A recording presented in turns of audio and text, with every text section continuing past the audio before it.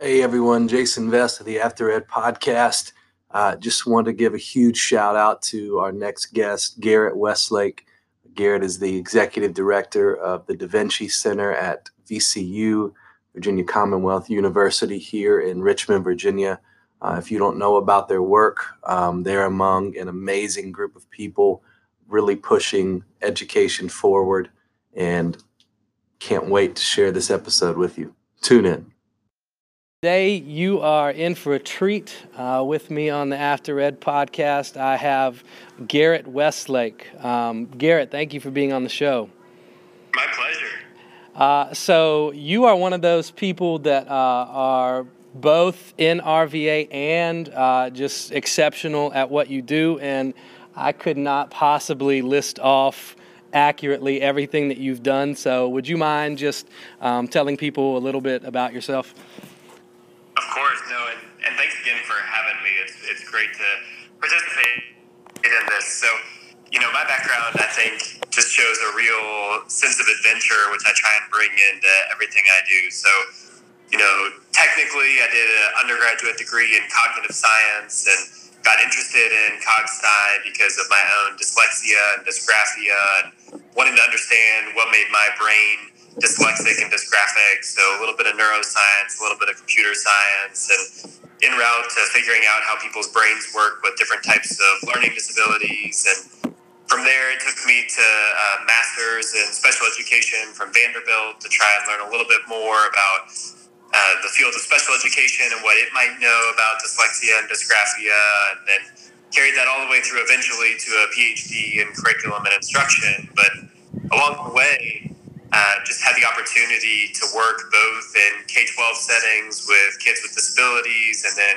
in colleges and universities supporting students with disabilities. And in that time, I got a chance to work with some really outstanding, mostly young men, but young men and women on the autism spectrum, and found a number of students in STEM fields in college and university with Asperger's, and realized that their employment outcomes were really shockingly poor compared to their peers. Yeah. And the one that always stuck with me was that individuals on the autism spectrum that had a 4-year bachelor's degree in a STEM field had a 50% unemployment rate. Wow. And I just thought that something had to be done about that. And so I was a part of an initial failed startup that was done by some other people in that space trying to solve that problem, and then launched my own and did a tech startup that employed individuals with autism and managed to grow that to a company with 12 employees before selling that to a group out in California. And today we've got a couple over 40 employees on the autism spectrum out there doing software development and software testing. And so that was sort of my foray into entrepreneurship proper. And I've had the great fortune to work for 2 different large public Research One universities engaged in the innovation and entrepreneurship space, and love every minute of getting to support other innovators and entrepreneurs in their journey and try and create 21st century skills and real opportunity for students, be they K-12 or post-secondary. So that's a little bit of how I got to be where I am today. Yeah, so I mean, you talked a lot about your background, but how did you end up in Richmond? Because you talked about being in other places, and I know that you've been in other parts of the country, but what kind of sold you on RVA, or did you sell RVA on you? No, so Richmond has Outside Magazine's 2012 Top River Towns issue to thank for me being here. So I've been a lifelong reader of Outside Magazine, and when they put out their Top River Towns, my wife and I would always look at what might be the cool cities that we'd live in one day, like Boulder, Seattle, Austin. And Richmond made the list, and there was the Xterra race, the triathlon that was held in downtown, and I used to race the Xterra triathlons, and so thought that it sounded like a really cool venue and a really cool city, and it made our family short list. And when we were thinking about exploring, making a move to see what other parts of the country might have to offer, Richmond was on our short list. And it just so happened that in my search, VCU had something that sounded like it could be a good fit. So, shout out to Outside Magazine for making that happen. I love that, and that is not at all the answer that I thought you were going to give, but that's perfect, man. That's a great answer. So, for those that may not know, you are the executive director at the Da Vinci Center. For people, Yeah, that's correct. Yeah. So, for people that aren't familiar with this area, could you explain to them a little bit about what Da Vinci does? Yeah, so VCU did a really great thing about 11 or 12 years ago in the launching of the Da Vinci Center for Innovation. And at the time, it was really just to bring together arts, business, and engineering as disciplines within the university setting and give students a cross-disciplinary experience where they could come from those three different disciplines and take classes with each other and maybe learn a little bit about, if you were an arts student, you could learn a little bit about business, learn a little bit about engineering. And that's how it started. But it's really evolved, and I've been excited to join in the last 2 years and usher in a whole new era for Da Vinci. And at this point, we're arts, business, engineering, humanities and sciences, as well as a number of the professional health schools. And really what Da Vinci is today is a catalyst. We're a catalyst for cross-disciplinary collaboration, which means we find unique ways to bring students, regardless of major or discipline, together to solve problems. And we've solved problems both for industry, so we've done 15 sponsored projects with Pfizer. Our students have put new products on the shelf for Pfizer. You can walk into a CVS and buy something made by Pfizer that was designed by a bunch of undergraduate students at the Da Vinci Center. And then you can also, you may buy a product that was designed by one of our students who was in our venture track, who launched their own business. And we've had students go through the local accelerator Lighthouse Labs. We've had a couple folks go through that and launch their own successful startup companies. And so today, the Da Vinci Center is really sort of the hub for students at VCU who want to be involved in innovation and entrepreneurship. And that may be one class, that may be a certificate in design thinking or venture creation or product innovation. It might be our master's in product innovation, which was the first master's of product innovation degree in the country. But then we also do, startup weekends and pre-accelerator programs and hackathons and all the one-offs that you can participate in without having to do more school and more coursework. So we're really just trying to bring people together to solve problems, to give people 21st century skills, and create a really unique, post-secondary experience for students.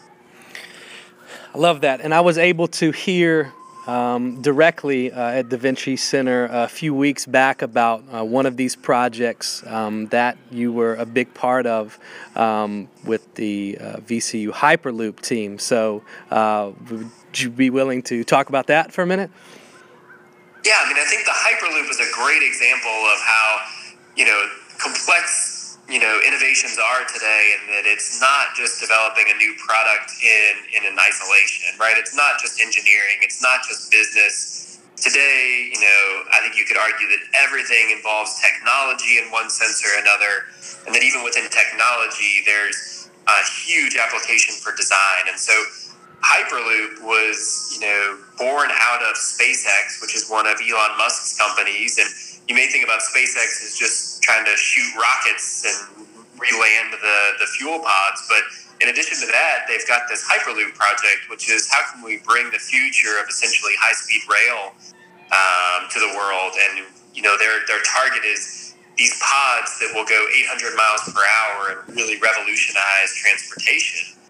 And so one of the cool things about SpaceX was that they decided that they didn't have all the answers, and so they outsourced R&D for these pods to the best and the brightest university students all around the world, and ran an open design competition where students from all around the world could form interdisciplinary teams and submit pod designs. And these teams had to have business units that were out raising money to build their pods. They had to have designers. They had to have engineers, of course. And so Da Vinci was a natural fit for Hyperloop at VCU.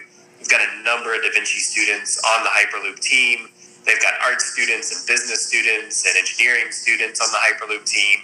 And we were early supporters of them when they said, hey, we've got this dream that we're going to build a pod as part of this competition. And we said, that sounds awesome. How can we help? And then lo and behold, 9 months later, the VCU team was one of the top 20 in the world, one of the top 11 in the United States, and got a chance to go out to SpaceX headquarters, meet with Elon Musk, and have their pod evaluated by all the engineers at SpaceX. And so really just phenomenal experience and the real stellar part about the VCU team was that the team was basically almost all sophomores. And so these were, sophomores, now they're juniors. And they were like, oh, we can solve, a massive disruption to global transportation. Sure, why not? On top of our normal coursework, and they got after it. So. Yeah, I love the audacity of that, and seeing those guys firsthand. I can say for the people listening, and this will be my segue into K-12, is that you could see that they learn so much from the experience, and rather than say, hey man, we didn't win, like I guess we're not smart enough, we just don't get this, you could tell that it ignited a fire in them that, you know what, we're determined to do better and learn from this experience and be even better next time. Absolutely. So, I'm a middle school educator, and we've had conversations around this, but I want to hear your answer. Why is middle school such a great time for teaching creativity and innovation? So I think it has that same sort of audacity that my sophomores in university experienced. So I started my career in education as a 7th and 8th grade middle school teacher. And so for me, that age was perfect because you had enough life experience to maybe know that the world was bigger than you, but you still were close enough at home to your parents and your friends to not be maybe disrespectful. So you brought some of the youthful idealism and enough real world relevancy to problems and to experiences to make it fun. And it's at an age where I think you can really start to develop your own solutions, and you can see that you can have an impact on the world. I'll never forget in middle school, for me, they made us do a project in 8th grade, and you had to do an 8th grade change project. And you had to work to change something in your community, and it didn't mean you had to be successful. And so, my project was we had a two-way stop at an intersection by my house, and cars were constantly getting confused and running stop signs, and it made it a dangerous place to play in my neighborhood. And so my change project was to try and make it a 4-way stop. And I learned a lot about what it takes to make change in your community, even if it's something as simple as adding some stop signs so that kids can play basketball on the street. And so, they empowered us as middle schoolers to take that on, and we were able to do it. And I think that's what makes middle school such a fun, creative, idealistic age. Yeah, I couldn't agree more. And I want to take the education focus a step further. It's easy to really get into like what's not working, or really focus on, new innovations, new models in education that are working. But I definitely think there's a balance there. So I'm interested to hear your thoughts on what is working, and I'm going to say public schools. So what's working in public education today, and what in your mind just absolutely has to go? So, that's a really great question, and one that's really relevant. I spent the first part of this week actually in direct service to the Department of Education for the state of Virginia, working on revisions to the entrepreneurship curriculum for high school, 2 classes offered at a CTE. So that wasn't middle school, but I had a firsthand look at exactly what is going on in education, specifically around entrepreneurship. And I think, what I think is going well is that I think teachers have unprecedented access to new information in a way they've never had before. So I think previously the way that knowledge was held in our society was that you had smart people that knew things, and they tended to congregate at universities and colleges, and you had libraries, and information was stored in books. And so if you were a teacher and you wanted to learn something new, you needed to go to the library or you needed to go to a college or university. I'm sure you could go to a conference, but really knowledge was held by individuals and institutions such as libraries and universities. And I think what you've seen is this massive shift to readily available information. In the course of the conversation earlier this week, and this will segue into what I think is a challenge today, which is we were sharing with some educators that were a part of this working group about how we might overhaul this curriculum. And we were introducing some new concepts and new terms, and someone in the group said, you can't ask teachers to learn all this new information. They haven't never taught it this way before. What's wrong with the way we've been teaching it for the last 10 years? It's too much to put on someone's plate to ask them to learn this new stuff. And that was really hard to hear that, we've created a system where it felt like it was asking too much of a teacher for them to learn new information to then pass on to their students. And that the whole structure by which we were editing this curriculum was a process that's done every 5 years. And the fact that we were working on an innovation entrepreneurship curriculum and making edits that were supposed to be good, and they told us this when we went in, they said, now make sure you're planning for the future in your recommendations, because no one will review this again for another 5 years. I thought, how different is the world going to be 5 years from now? And why is that the rule, that this curriculum that these students are being taught from can't be evaluated until 5 years from now? That's not the speed at which the world moves, right? Right. Would you really want to be teaching, a class? Before, Instagram happens or Facebook happens or Google happened, and, what if Tesla goes out of business? What if Tesla takes over all the other auto manufacturers? For that to be left out of curriculum, particularly one on innovation, was just really disheartening to me. So I think the speed at which education allows itself to move as an institution is a challenge, but I think thankfully teachers have access to information like never before. And that was one of the things that we brought up to the teachers in this meeting this week was, hey, listen, just Google business model canvas. And that video that pops up on YouTube that's 2 minutes long on Strategizer, yeah, that's a great, watch that. Was that painful? Now you know about business model canvas. You didn't need to go to the library. You didn't need to take a class or get another master's degree. And I think that is one of the benefits of today. I got to jump in there, and you said something that really gets me fired up because of my experience last year in piloting our innovation course. And that is that there is the misconception that teachers have to be experts to teach a subject area. And I couldn't disagree more based on what I experienced. I didn't know anything about design thinking. I didn't know anything about entrepreneurship, but I did exactly what you just suggested. I Googled something and watched a video, or I read an article, or I read a blog post, and we learned things together. And adding to that, I was transparent up front that, hey, I'm not the one to sit here and disseminate that information on or to you. I'm right there with you. And for an engagement piece, for a buy-in piece from the students, that really hit home. That wow, this is an adult that is seeing us as a colleague, as a peer, as opposed to just some kid in the class.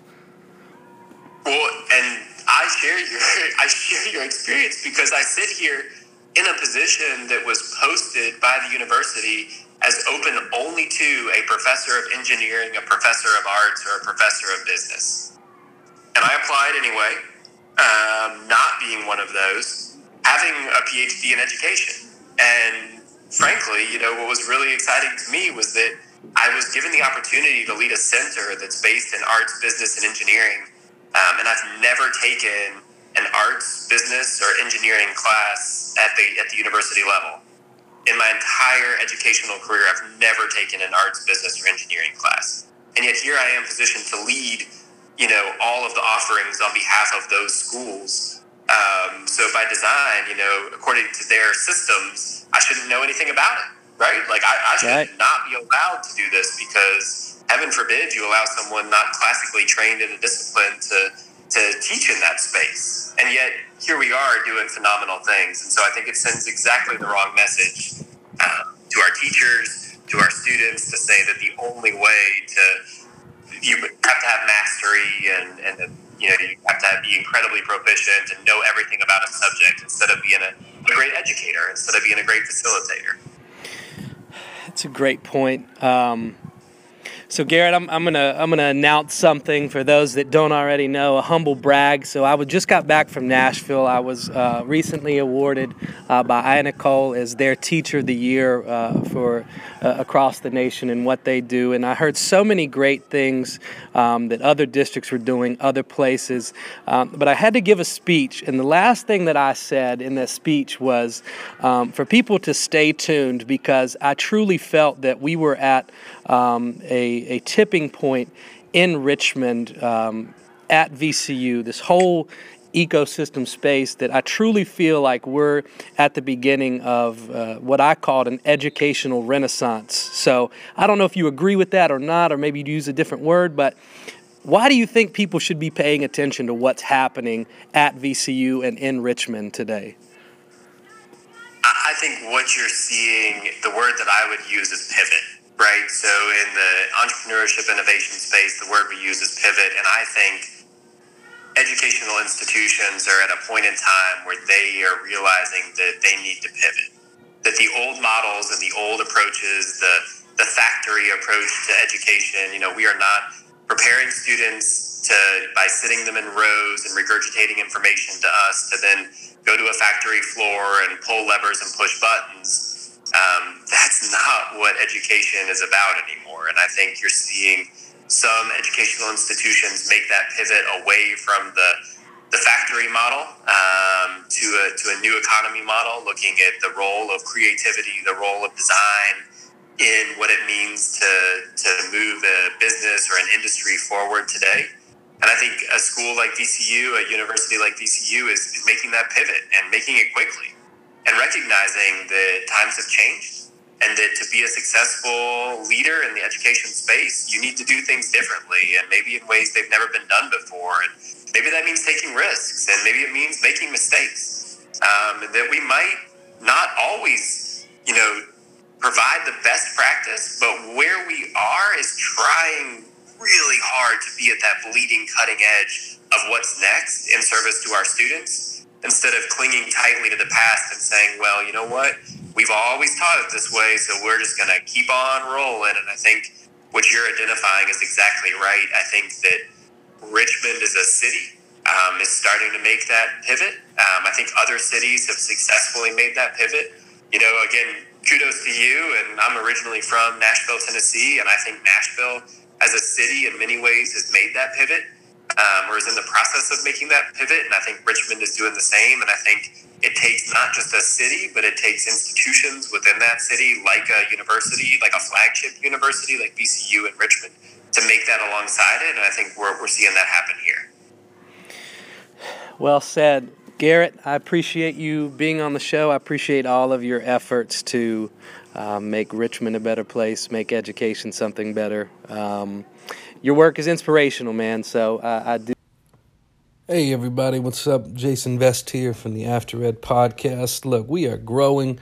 We are having amazing guests on, but we need you to subscribe. We need you to refer guests for the show. We need you to go and leave reviews only to help us get better and spread our message. If you love what you hear with the podcast, head on over to Twitter at Mr. Vest RVA. Instagram is the same name. Give me a shout out there as well. Also, if you want to check out what my students are doing from this innovation class that I always reference, check them out on the various social platforms at Innovate HC. That's the number 8, Innovate HC. Thank you guys. Enjoy your day.